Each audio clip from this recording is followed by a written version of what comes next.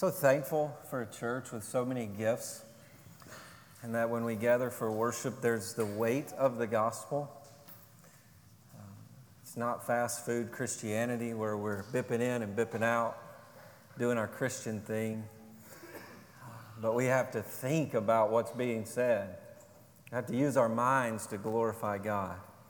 We have to be engaged with our hearts, our emotions. Very thankful for this church family and the way God has gifted us, in the way He allows us to worship in the depth of the gospel week after week. If you would stand in reverence to the reading of God's perfect word, 1 Samuel chapter 9. We continue our study through the book of 1 Samuel. We are leading to the king we need, or being led to the king we need.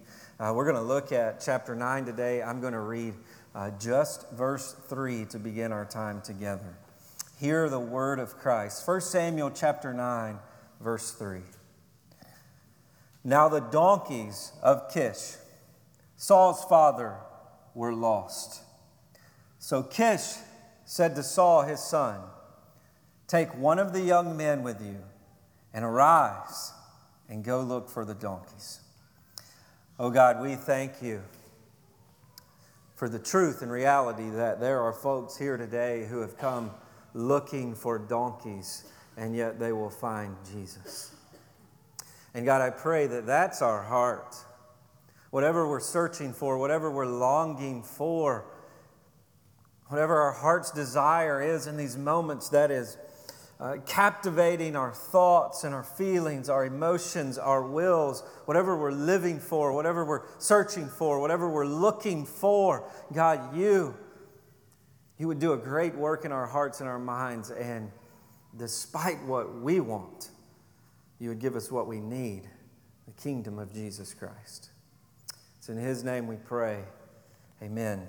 You may be seated. I reached down to grab my phone where I thought I had left it the night before when I was falling asleep. And I realized my phone wasn't where I'd put it, on the floor.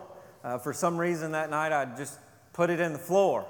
I have a table next to the bed, but that night I guess I was just falling asleep and just threw it over to the side, and I was getting ready to leave for vacation that morning. We were headed to the beach, and I reached for my phone and it wasn't there, and I began to reach for the power cord, and I worked my hand down the power cord, and I realized that the night before, when I had just thrown my phone over the side of the bed, it had perfectly landed into even a small cup of water next to the bed.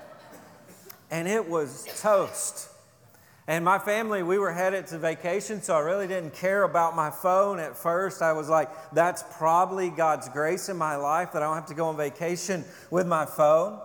But then I began to think about all that was on the phone. And the week before, I'd been on a mission trip in Peru, and I began to think about all the glorious pictures, the most amazing mission footage that the world has ever seen that was on my phone.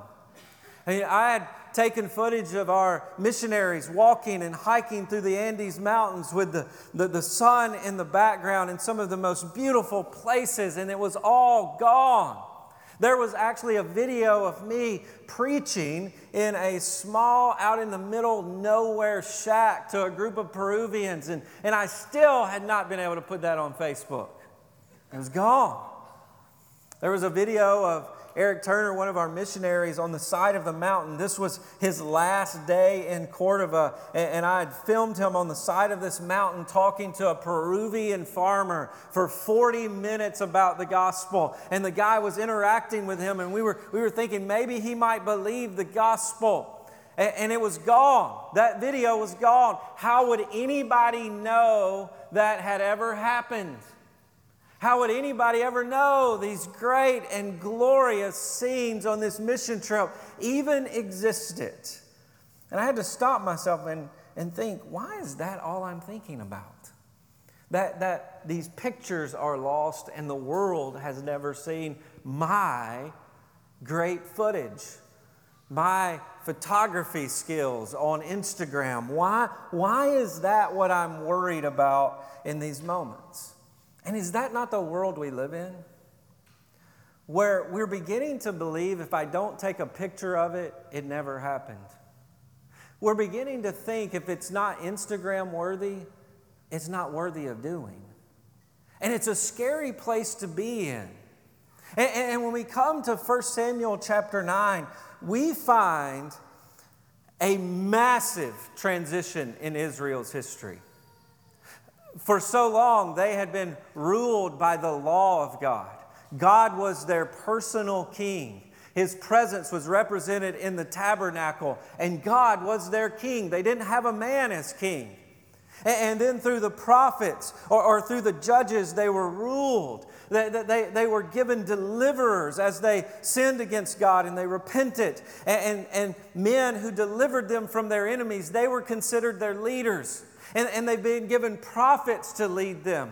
And we get to 1 Samuel chapter 9, and God is going to give them a king. They're going to have a man as a king because that's what they want. And it is one of the most massive transitions in Israel's history. And the way it happens is a farm boy goes out to look for his donkeys. Nobody was there to story it. It didn't seem very eventful. It's a guy searching through the hills of Israel looking for donkeys. And it is the most monumental moment in their history up until this point. Remember chapter 8, where Israel, they've rebelled against God over and over and over again. And they seem to repent and they seem to get their act together. They confess and they're restored to God. But the issue of sin just keeps coming and keeps coming and keeps coming. And their latest struggle is, we want a king like the nations. We want a man to be our king. We want someone on a throne leading us into battle. We want a king like the nations. And God says, okay, I will give you a king. I'll give you a king. But there's no ceremony. There's no parade. He tells them to all go back home. Samuel says, God's going to give you a king, but go back home. Go back to business as usual. God will take care of it. And the way he gives them a king, we see in this chapter, is through the events of a farm boy, a country boy named Saul. And first of all, in the chapter, we see the apparent danger in appearance. Notice verse 1. There was a man of Benjamin. Now, throughout the whole book, we see a man, the man. There was a man. And over, that phrase is transitioning us to something else. There was a man in the very beginning. And we see a man in Ramah, and his wife wants a child, and God gives her Samuel, who is a man who begins to lead Israel. There was Eli, who was a man who was leading Israel. And over this phrase, and the point is this, there's another leader coming. Always, with every transition, we need another leader. We need another leader. There was a leader. There was a leader. There was a leader. And the point is, no one has been able to lead the nation like God would call them to lead the nation. There's no perfect leader. And so we get to chapter 9, and again, there was another one of the tribe of Benjamin, whose name was Kish, son of Abel, son of Zeror, son of Bechorath, son of Alphiah, a Benjamite, a man of wealth. And so we find this man, just a man, a Benjamite, but he's very wealthy. And notice verse 2. He had a son whose name was Saul. The word Saul means ask. Remember, Samuel, what does his name mean? Asked for. Saul's name means asked. And Israel is asking for a king. Earlier, Hannah was asking for a son. She gets Samuel. Here, Israel's going to get a man named Saul. Notice how he's described. He was a handsome young man. He would have been voted Mr. Israel. He would have been the prom king. But there's a problem. He's a Benjamite. And Benjamites were not supposed to be the royal line. And yet, here we're beginning to see this king is going to come from the tribe of Benjamin. And there's a problem here with Saul moving toward the throne. We're supposed to immediately feel that tension in this man. Notice there was not a man among the people of Israel more handsome than he.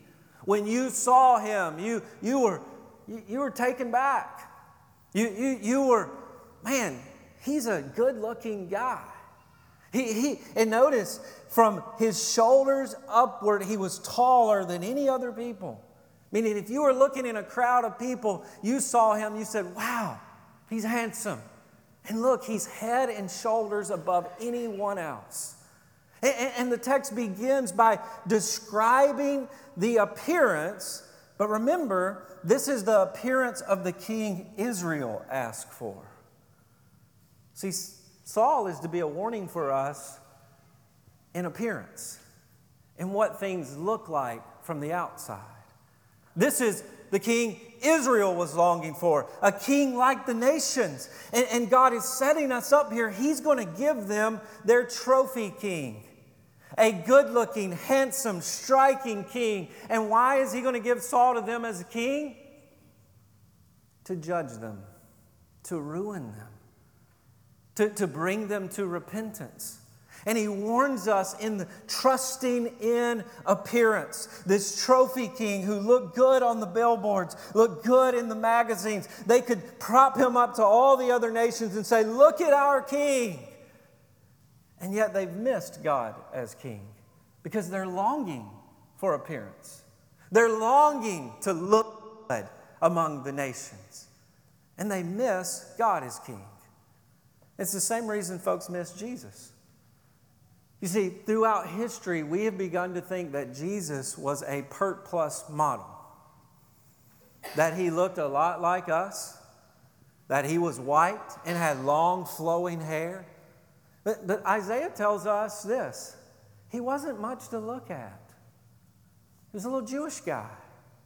Wasn't much to look at either. And it's the same reason when Jesus steps on the scene, this backwoods redneck from Galilee who had no place to lay his head, folks didn't look at him and say, that's the king we want. No, they said, we don't want a king like that. We're looking for a Saul king, a man of power, handsome, good looking on his white horse coming into Jerusalem. Jesus comes into Jerusalem on a donkey. They miss him. They don't want a king like that. They don't want a king that looks like Jesus. They want a king powerful to overthrow the Romans. They're looking for someone with good stock, and yet they see Jesus, and the rumor around is, hold on, isn't his daddy Joseph the carpenter guy? That's his stock? Oh, and by the way, have you heard the story when he was born? Yeah, they weren't married. And they said the Holy Spirit did it all. Yeah, right. And he's from these peasant farmers, carpenters. How could he be king? And they missed Jesus because they were longing for appearance. And it's the reason so many missed him as he hung on the cross, a crucified Messiah. You look at Jesus on the cross, King of the Jews, being humiliated, mocked, treated like an abused dog, crucified. He lost. How could he be king? And there's a danger in thinking about Christianity only in terms of appearance. And it's the same reason some of us here today are missing Jesus. We see our Christianity as an opportunity to market our brand. That's the way many of us think about the gospel. I will embrace Jesus when it makes me look good. The Easter photo shoot. Hashtag once a year. Makes me look good. I will co-opt Jesus when it makes me look good to other people, among the friends where I look good. But if Jesus begins to make me look uncool, I got to move on to something else. And for some of us here today, you have embraced Christianity to the extent it makes you look good. And beyond that, you don't want any part of it. But here's the thing, the gospel doesn't make us look good. That's not what it's designed to do. You know what the gospel does in so many of our lives so often? Is it shows us how unattractive we are. The more we know about the gospel, we know more about ourselves, and compared to Jesus, we say, I'm not very attractive. I'm not very loving, but He loves me anyway. That's the gospel, is that you have no appearance before Jesus. And the gospel doesn't give you a bunch of cool, pretty friends. Look around. That was supposed to be funny. No, what the gospel does so often is it gives you a bunch of awkward friends. And you begin to know their struggles. And you begin to say, we're not very pretty. But guess what? We love Jesus. And we're family. But from appearance, you would want nothing to do with it. And if you want power when it comes to your Christianity, here's what you do. You crucify the idea of coolness. You crucify the idea of appearance. And you begin to live in light of the kingdom. You begin to live in light of the identity that Jesus has given you in the gospel. And you don't care about appearance anymore. All you care about is Jesus. Notice verse 3. We see the spectacular in the unspectacular. Now the donkeys of Kish, Saul's father, were lost. So Kish said to Saul, take one of the young men, a slave, a servant, and arise and go look for the donkeys. And he passed through the hill country of Ephraim, and he passed through the land of Shalishah. I just paused there. But they did not find them. And they passed through the land of Benjamin, and they did not find them. And when they came back to the land of Zoph, Saul said to the servant who was with him, come, let's go back, lest my father cease to care about the donkeys and become anxious about us. Now we're beginning to learn some things about Saul. And one of the things that we see here is he's weak. He's weak. And he's an incompetent shepherd. He can't find the donkeys. And when the going gets tough, what does he do? Let's go back home. And he throws out this excuse. My dad's going to be really worried about us. Let's go back home. And so he searches, and this would have been a vast search, and he finally gives up. And this picture of Saul is to be pitted against a picture of another coming king who's out fighting lions and bears. Little heart boy who's out tending to his father's sheep, who has found his father's sheep. But here we find an incompetent shepherd. But this is the king that will be given to Israel. But notice what God is using here to bring about His kingdom. Lost donkeys. Ordinary farmer stuff. Looking for sheep. Looking for cows. Looking for donkeys. Ordinary, common, unspectacular stuff. And it's out in the middle of nowhere. It's not in the middle of the city. I'm going to tell y'all who the king's going to be. Everybody gather in the middle of the city and let's talk about it. No, it's out in the middle of nowhere. And one of the things that social media does in our context is it reveals this desire within us to make everything awesome. We really want everything, even the unspectacular things, to be awesome. Whether we're hiking, whether we're at the beach, happy place, whether we're or at the grocery store. They all have to be on the same level. This was awesome. Looking for bologna is awesome. It's all got to be awesome. And some of you are saying, oh, he's talking about social media. I'm not on social media. I don't do Facebook. That's of Satan and all that. But guess what? You do the same thing in the way you tell stories. You use a lot of superlatives. And when you talk about yourself, you want yourself to be awesome. And social media just highlights that for us. Every little picture has got to be amazing. Every plate of food is spectacular. Washing dishes with the fam is awesome. We just want that. And that's a desire within us to make everything amazing. And it's revealed something about us. That if all that has meaning is the extraordinary, then how do I make sense out of such a mundane life? If all that matters in the end are the glorious things, the extraordinary things, then I'm not going to have much to look back on. Because my life is pretty mundane. And it's pretty boring. The awards, the vacations, the awesomeness. When I look back, there's not much of it. No one's writing a biography about me. So I have to make the simple things amazing. And here's what the gospel does. The gospel does that very thing for us. The desire for the significance is fulfilled when we realize God uses it all. He uses the ordinary and the extraordinary. He uses it all. We don't have to make it amazing with our superlatives. We don't have to say it's great and it's fantastic and it's awesome. Can you believe we cleaned the kitchen this week? This is amazing. Every little action shot on the baseball field, this is amazing. Every little jump shot, every report card is the next Rhodes Scholar. This is amazing. You don't have to do that. Why? Because if you're a Christian, washing dishes is amazing. And God is doing 100 things in your heart as you wash those dishes. And God is doing 1,000 things in those conversations with your kids over Captain Crunch. Things you can't tweet about. Things you can't capture and caption and take a picture of. God makes it all amazing. So that desire in your heart is met with the gospel and a sovereign God who is using it all. How do we know that? But because we know the most unlikely event in human history was used for our good.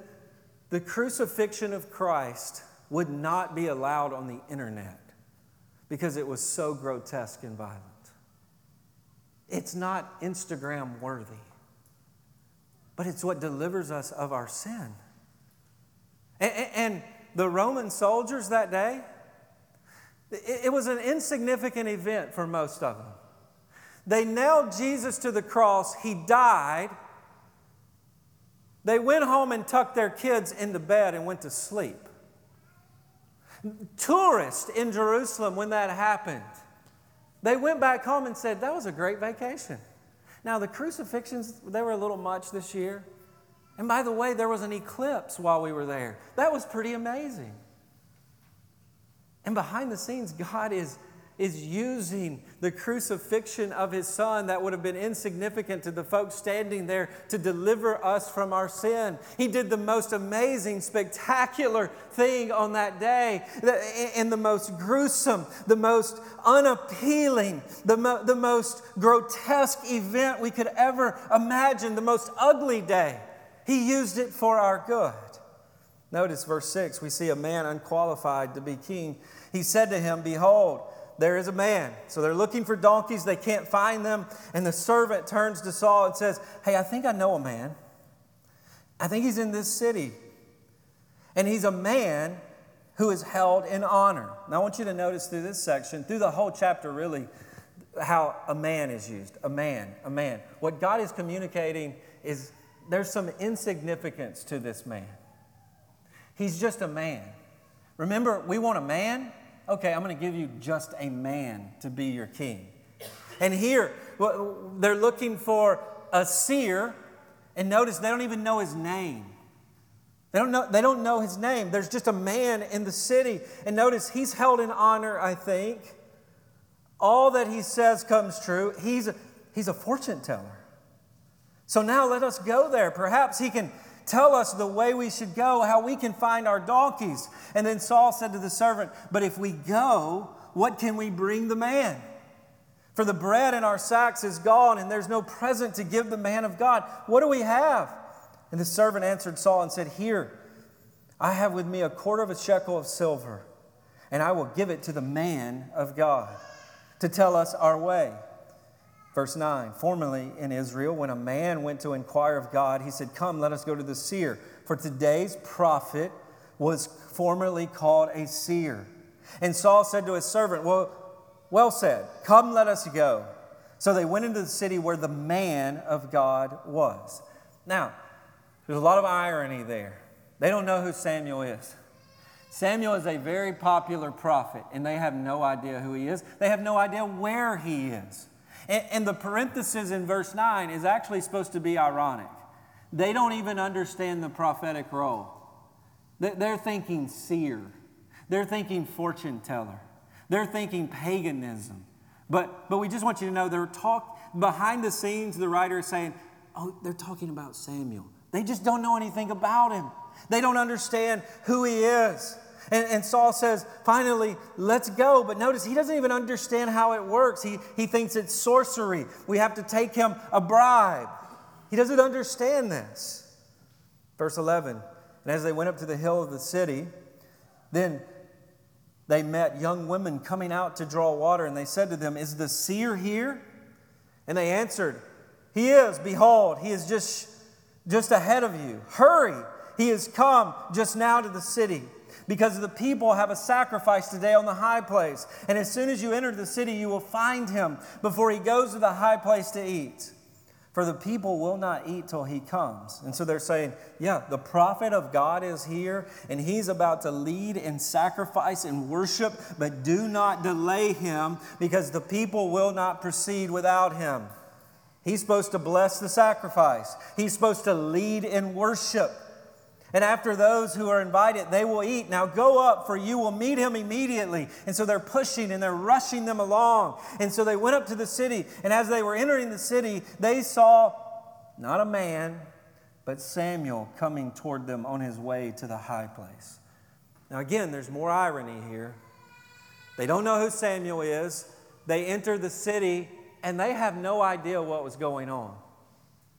It would be like someone dropped at Lake Reba on, was it Wednesday or Thursday, the 4th, and saying, "What is this? What are all these people here? Oh my goodness, why are they blowing things up? This is the craziest thing I've ever seen." Saul's doing the same thing. What is this high place you're talking about? What is this religious festival you're talking about? And the point is, God is communicating, the man I'm giving you, he's unqualified. He doesn't know the prophet of God. He doesn't know the word of God.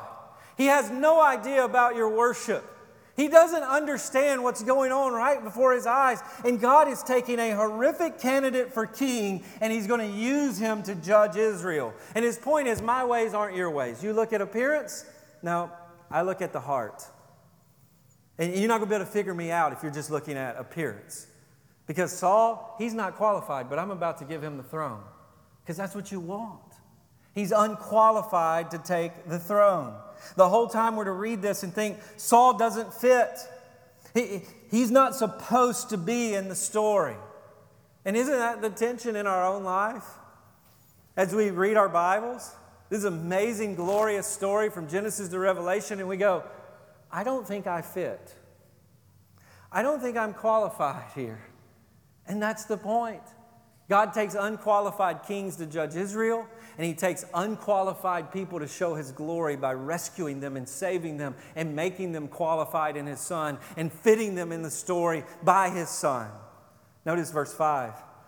Now the day before Saul came, the Lord had revealed to Samuel. Now, we would stop and say, why didn't He tell us this at the beginning of the chapter?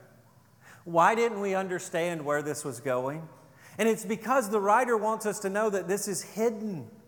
That this is supposed to seem insignificant.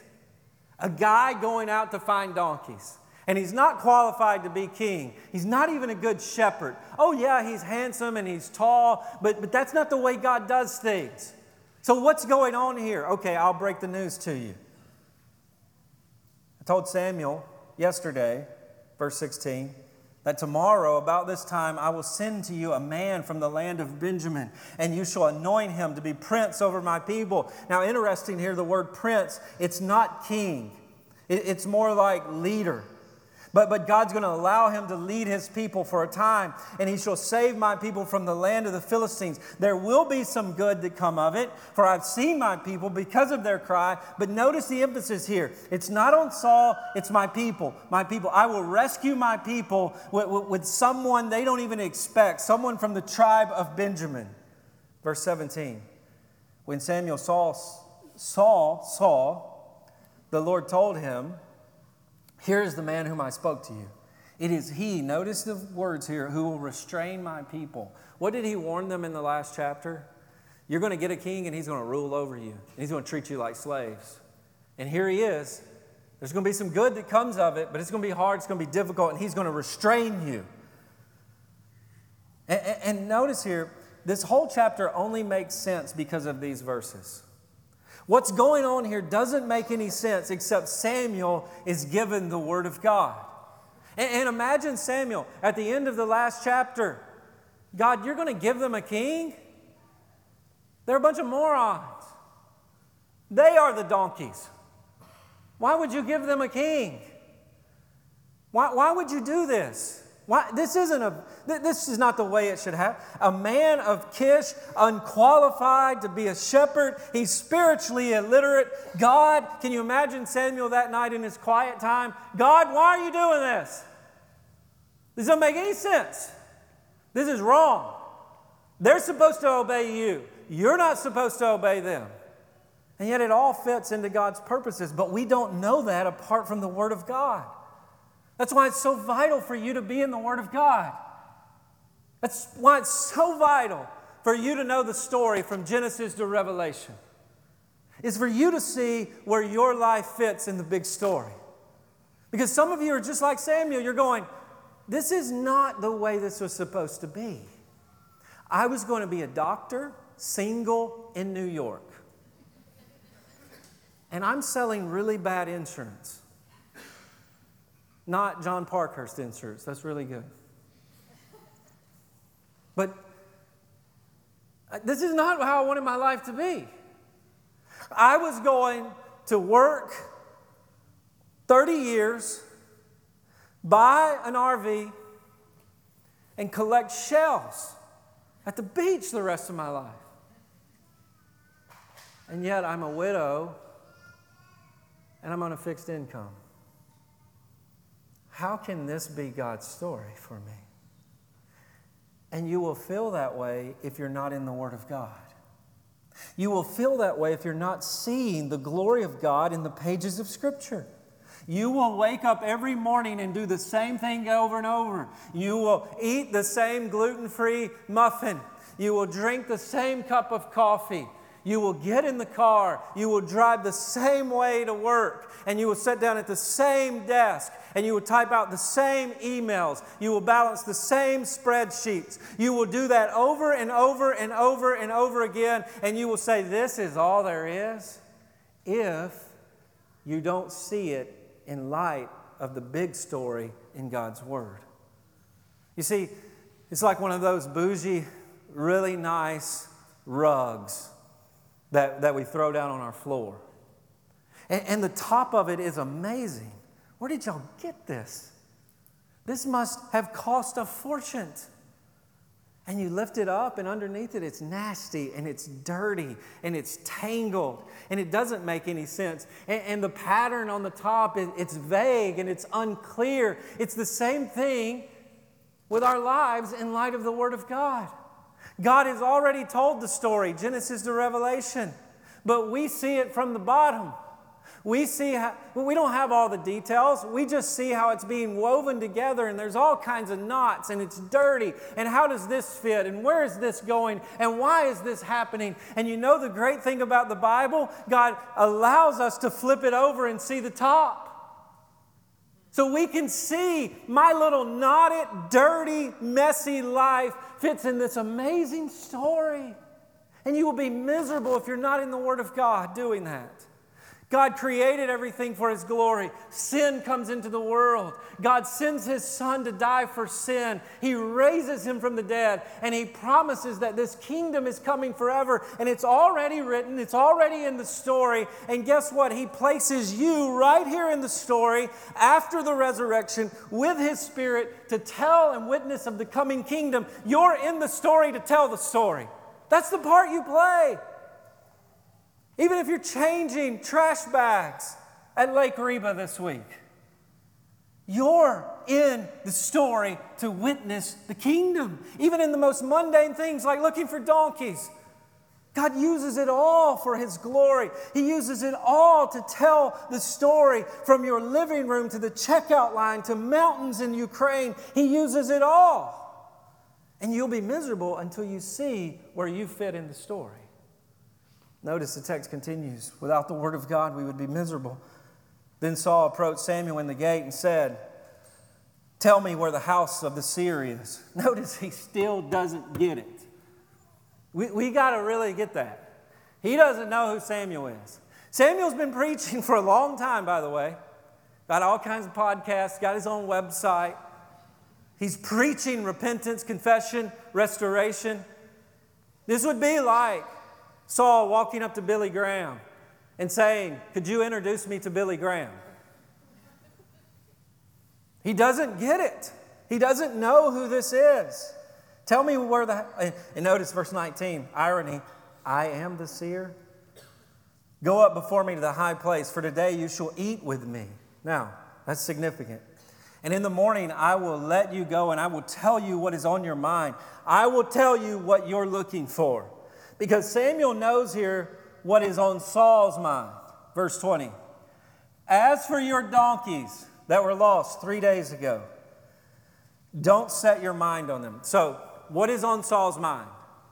The donkeys. That's all he cares about, is the donkeys. "For they have been found. And for whom is all that is desirable in Israel?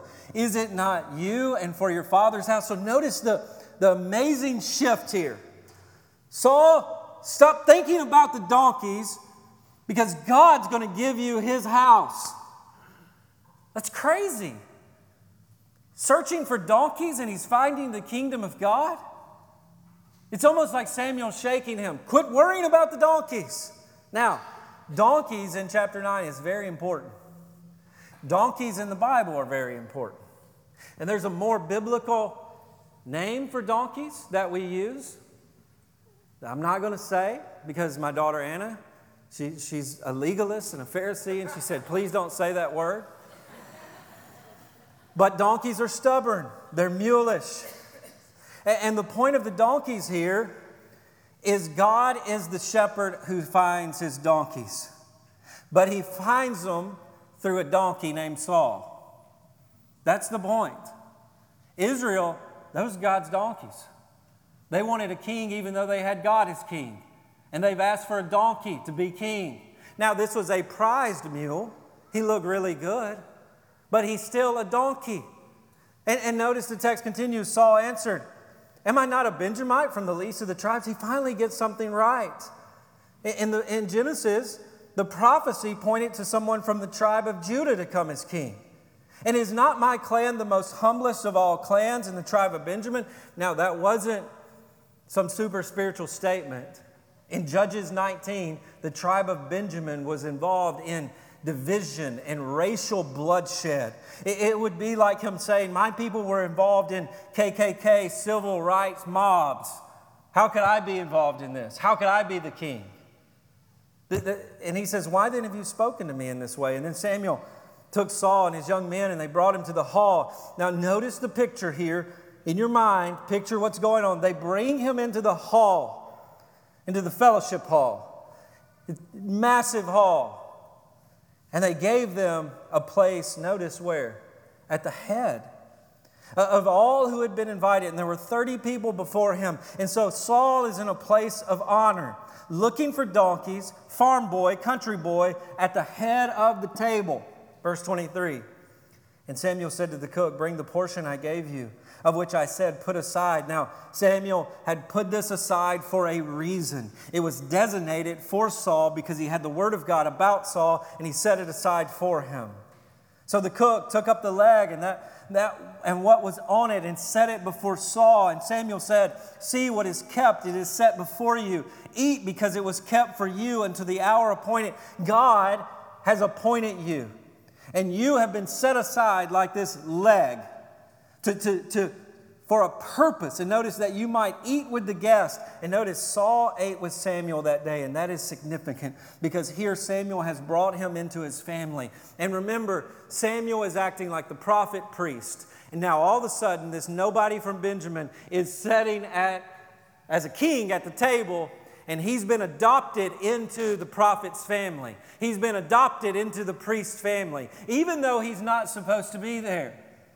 This is who the king of Israel would be. He stands before the people of God. He declares to the people of God God's ways, and he stands before them. And here we have a picture of Saul sitting before the people of Israel, before the house of God in this way.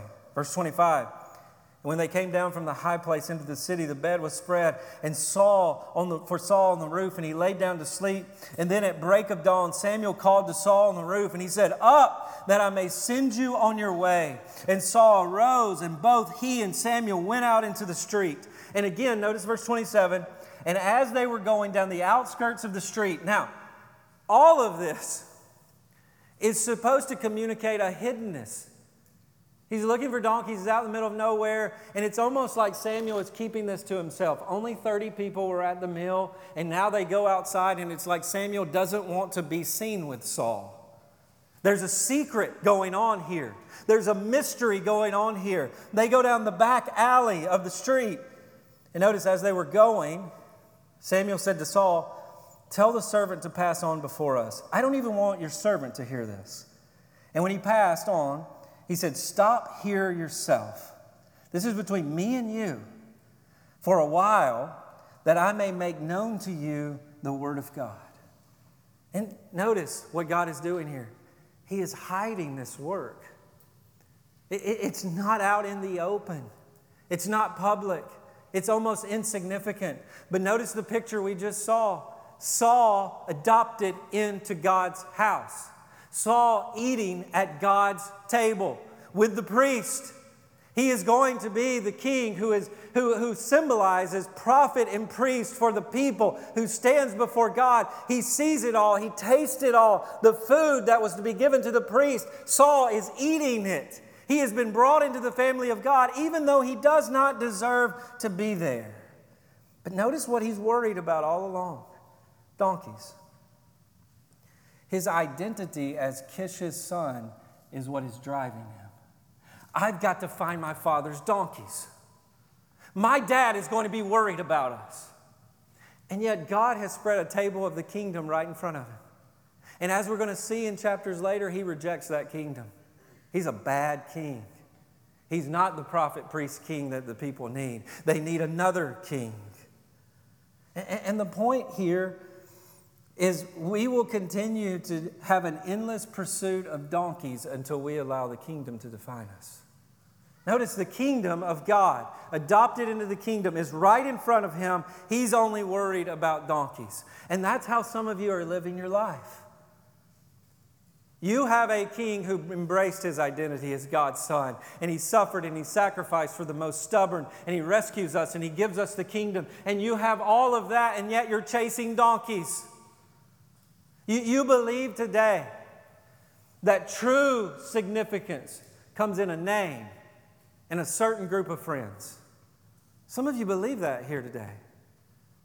You believe that I'm only going to be somebody if people remember my name in a certain way, and you're living for that, and you're trying to make your mark.